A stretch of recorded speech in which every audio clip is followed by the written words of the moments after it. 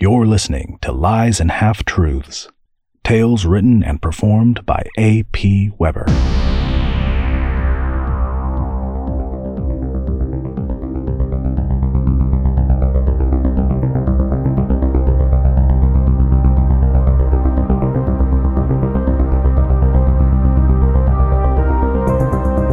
I hope you've been enjoying the ongoing adventures of these peculiar brothers, Darl and Ben, as they seek to pay off a debt with lost treasure. What could go wrong? Well, quite a lot, as it turns out. They've just arrived at the lost temple of Raywin, a structure that none have ventured out from once entering. But the brothers have an ancient map inscribed with riddles that they hope will give them the clues they need to survive within the temple's forbidden walls. And now, we pick up the adventure at the threshold of the dreaded temple. What horrors await the brothers inside? It's Cascade Rock, Part 5.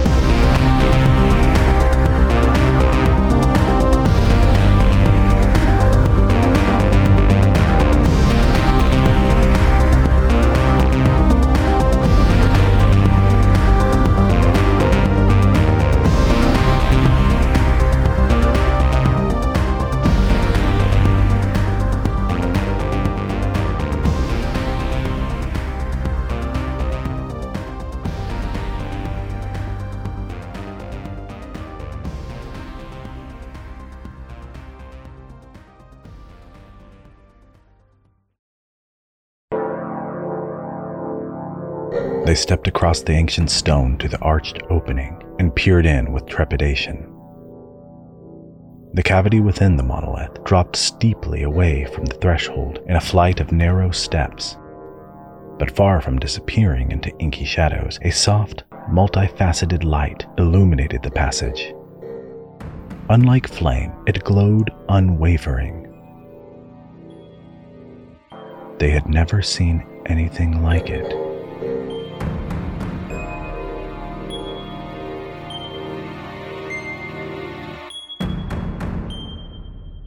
Darl grunted. "Looks like we didn't need that lamp you were so huffy about," he said. Then bristled. His brother's careless attitude toward so uncanny a development chafed him. "Where's it coming from?" Ven muttered. "One way to find out," Darl said, stooping his neck slightly under the archway. Ven followed him into the pale, eerie light. After fewer than 24 steps, they reached a landing, and the passage curved left. A carpet of moss grew in multicolored jigsaw patches on the walls and ceiling of the narrow passage. Darl intoned, stroking a blue-tinted patch that clung between a yellow one and a red one. "It's like peat. Only it glows," Ven finished for him. "Like, I don't know what." The brothers looked hard at each other. Ven's chest felt heavy with uncertainty.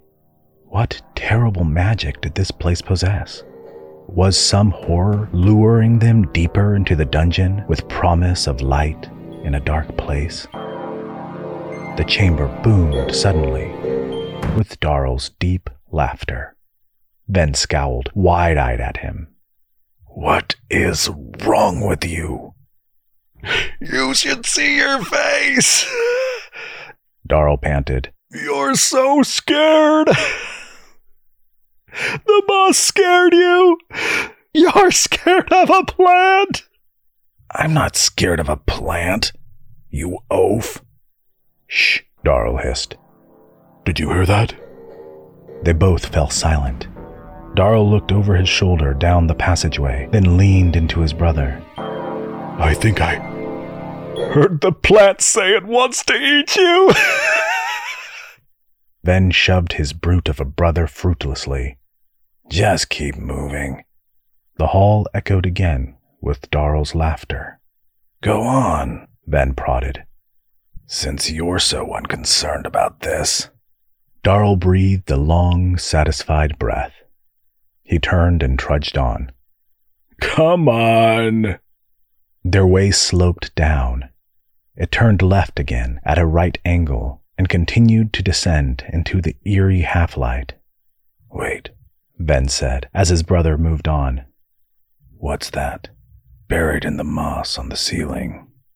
Darrell looked up. Several sharp points protruded from a bulge of peat overhead. He reached out and fingered the tips. Sharpened wood stakes. Some sort of trap, he said. Check the floor for a trigger. They found a cord of woven reeds running across the passage near the floor. Should we trigger it? Darrell said. What? Why? Just step over it. What if we forget it's here? Then peeled a slash of moss from the wall, then another, bisecting it to form an X. There, he said. I've marked the spot. They stepped over the tripwire and continued on, eyes darting nervously about for more traps. Ahead, they saw another landing. A passage lay open to the left of the landing. Light shone from within. We're here, Darrell said with a smile and a jaunty raise of his eyebrows. It made Ven feel uneasy. They found themselves looking in on a large open room with a high flat ceiling. Here too, luminescent moss lit the setting in the full spectrum, albeit dimly. At the center of the chamber, a square pool, perhaps a dozen feet across, glowed blue-green. There looked to be a raft of rough-cut logs bound together with some crude, frayed rope floating upon the water. Beyond the pool, they could see an alcove in which stood a pedestal with a glass vessel set upon it. Weird, Darrell said. Not what I expected. What did you expect? I don't know. Maybe like a statue of the goddess or something. It's a god. Says you. No, says the parsing of the noun Raywin. Now you're an expert. They stepped across the threshold into the chamber, chuckling, but their mirth abruptly ceased at the sharp pressure against their backs. A dozen figures had been pressed against the wall they had passed through, and now surrounded and menaced them with stone-tipped spears. The assailants had alarming, abhorrent features. Slack, lipless mouths hung on broad, drooping faces. Long, thick whiskers pronged out from prodigious jowls. Their bulbous eyes bulged glossy black, and their skin shone gray and slick in the dim light. The smell of muddy water was on them. One such creature, who wore a headdress of fish bones, spat gurgling nonsense words at them. The brothers raised their hands defensively. What's the fishman saying? Darrell whispered to his brother. He wants us to go over there. Why? I don't know. That's the way he's pointing. The spears poked them. They took a few steps towards the pool. As they neared it, they could see it too held luminous moss. A strange sort of water weed quivered just below the water's surface. Something about the way the green vines moved filled the brothers with unease. Are they going to push us in the water? Darrell said. Why are you asking me? They could now see the water was very deep. The pool descended down in a narrow stone shaft. The weed filled most of the shaft, swaying, ever swaying. Darrell cursed. There is no way I'm getting in that pool.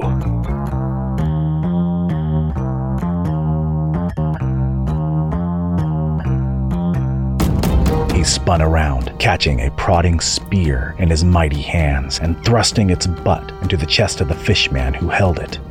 Then, simultaneously ducked and rolled.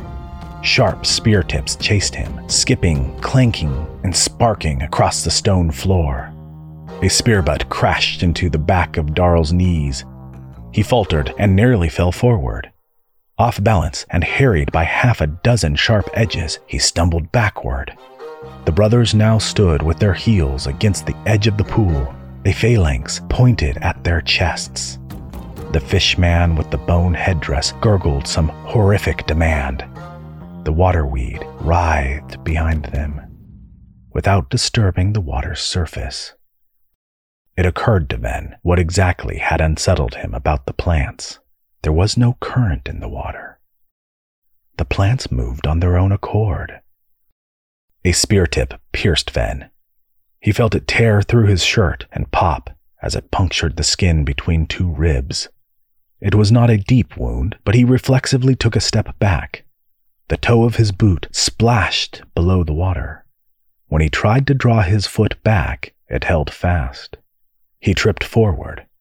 In an effort to avoid the spears, he allowed himself to fall to one knee. Now his leg was calf deep in the water.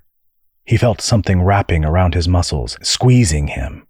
One fishman swung his spear at Ven's seated knee in an effort to off-balance him, but Darl kicked the weapon away with his boot. Though the brothers were determined to fight, the mortal outcome of this melee seemed certain. At that moment, a sound like a steel pinwheel spinning in the wind rang out from across the chamber and then suddenly ceased. A fishman fell forward into the pool with a shallow splat, a knife handle protruding from the back of his neck.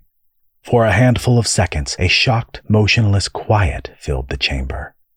"Let them go," came the low, threatening purr of Adracia's voice.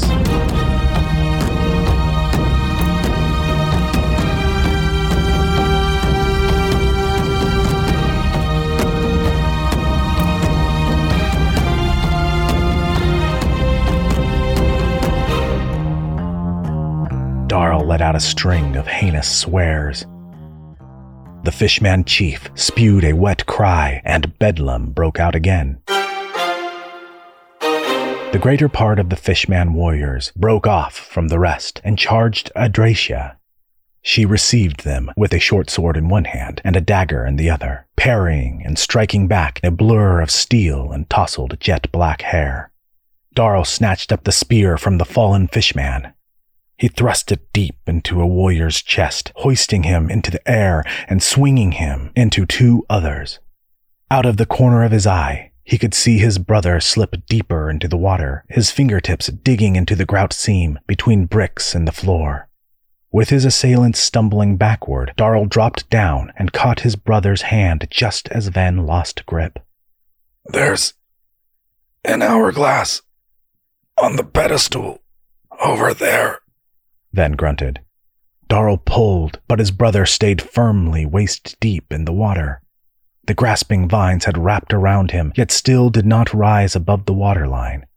He glanced at the pedestal, far out of reach. An hourglass did indeed sit upon it, mounted between two ornate wheels. "In time, the waters recede," he said aloud. With his free hand, he caught an incoming spear and yanked it away from the warrior, wielding it, which sent the unhappy fishman toppling into the pool. Darl rotated the spear in his hand and threw it at the hourglass. It struck the top of the glass vessel, sending it spinning between the wheels. At that moment, a deep rumble echoed from somewhere within the stone structure. Water began pouring into the room from previously unnoticed grates in the walls, rushing in and flooding the floor. Adracia charged over to Darl's side, her sword red with viscera. "What did you do?" she cried. "A stone just blocked our exit." Water poured into the pool, rapidly filling it to the brim. Darl could see the weed rising with the water, twisting and constricting around his brother's torso.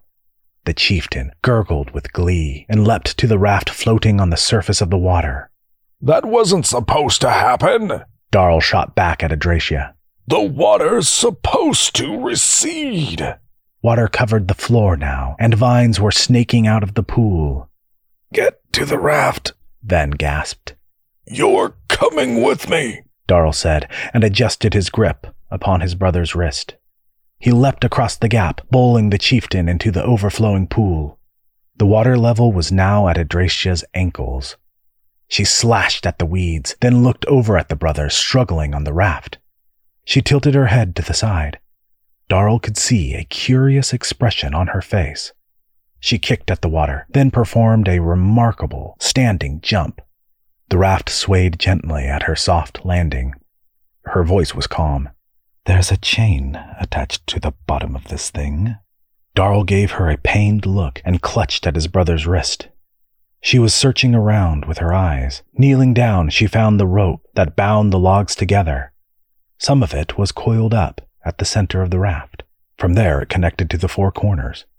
She looked up, and a vague smile appeared on her lips. She snatched up the loose cord. The raft rose higher as the room filled with water. "What are you doing?" Darl cried. She ignored him and seemed to be watching the approaching ceiling.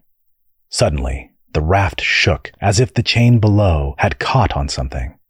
At that, Adracia reached overhead and grasped a ring hanging from a chain on the ceiling. She looped the cord through the ring, pulled it tight, and tied it off. The raft began to sway as if lifted from the water. Darl looked down at his brother. The grasping vines were slipping away as the water receded. In moments, he held his brother hanging from the raft as it, in turn, hung in mid-air. He pulled him up, then flopped on his back, panting. "That chain. Open the drain," he reasoned. "And I'm holding it open with this rope," Adracia explained. "Clever contraption. These fish people must have reconstructed it with their own crude materials, but I'd wager it's based on an older mechanism, now lost." Laying back, knees in the air, arms splayed as he caught his breath, Darl said, "I think I saw a toilet that works like this. Once." The sound of stone grating against stone signaled that what had previously obstructed the chamber's exit had now rolled away. "Well, that's a relief," Darl said, then sat up on the swaying platform. He touched the red blooming from his torso, where the spear had punctured him. "Is it deep?" Adracia asked, wiping her sword and sheathing it. Bemused, he studied her. "Thank you for your help." "Don't thank her," Darl said. "She's just going to drag me back to Redway." The platform swayed slightly as Adracia shifted her weight to peer over the edge. "Looks like we've opened up the temple sanctuary," she said. "What if you came with us?" Ben said. "We'd share the treasure with you. You can pick anything you like." "I'd need the map," she said, resting her hand on the hilt of her sword. "Of course," Ben said. "If there's treasure enough, we'll disappear. You'll never hear from us again." "Don't bother trying to negotiate with her," Darl groaned. "She's the inescapable. She has a reputation to uphold." Adracia chewed her lip thoughtfully. "Baron Redway likes to punish deserters, personally," she said. "But I think he can stand to be disappointed this once." Darl shot up, sending the platform swaying so that Adracia and Ven had to grab hold of the taut cords to keep from toppling. "You're really going to let me go?" "In exchange for the map and first pick of any treasure. And if there's only enough for me, you boys are out of luck. Is that understood?" "Wait," Ven said pensively. "What did you mean about Redway punishing deserters?" "I mean, your brother's a deserter," Adracia said. Then she leapt from the platform and landed in a graceful crouch upon the stone floor. "Let's go," she called up to the brothers. They did not respond to her. Ven looked heavy-browed at Darl, who would not meet his furious gaze. "How could you?" Ven whispered. Darl stared at his knees and said nothing. "You joined Redway's army, the Lord of Teeth. How could you?" "I don't know," Darl mumbled, then added with a shrug. "The pay was good. You knew he was a marauder. Did you rob people? Darl took a heavy breath. That was part of the job. What's the big deal? We steal all the time. For survival, Darl, Ven exploded, vitriolic. You know the difference. Don't pretend like you didn't know what you did was wrong. Our band spent the last year just scraping by, staying out of sight, staying out of trouble. We wintered in a burrow full of bones, lived off roots and grubs. Tully's little girl almost died of a fever. Darl frowned. The one with all the tails? Don't pretend to care now. I do care. While Mama and I were trying to prevent the band from starving to death, you were out there marauding with the very monster who was making life so hard for us. We had to move camps 12 times, and everywhere we went, we were running from Redway. We were running from you.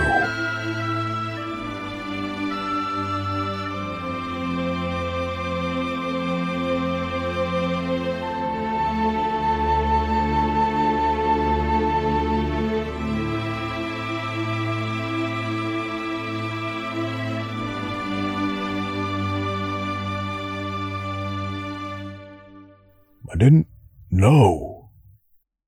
No, you didn't care. Did you rob other Havkin? Darl said nothing. I see, Ven muttered. He drew the map out of his wet coat pocket. And then you stole this from Redway. You didn't think it through, as usual. Didn't consider the trouble you'd cause for the rest of us. You just did what you wanted, and you called me here to save you, to solve the problem you caused, because you knew I would. Silence reigned in that damp chamber a long moment. Finally, Ven spoke again. Let's go find this treasure. But after that, I don't want to ever see you again. I'm done getting you out of trouble. You're just as bad as Redway. We are not brothers anymore.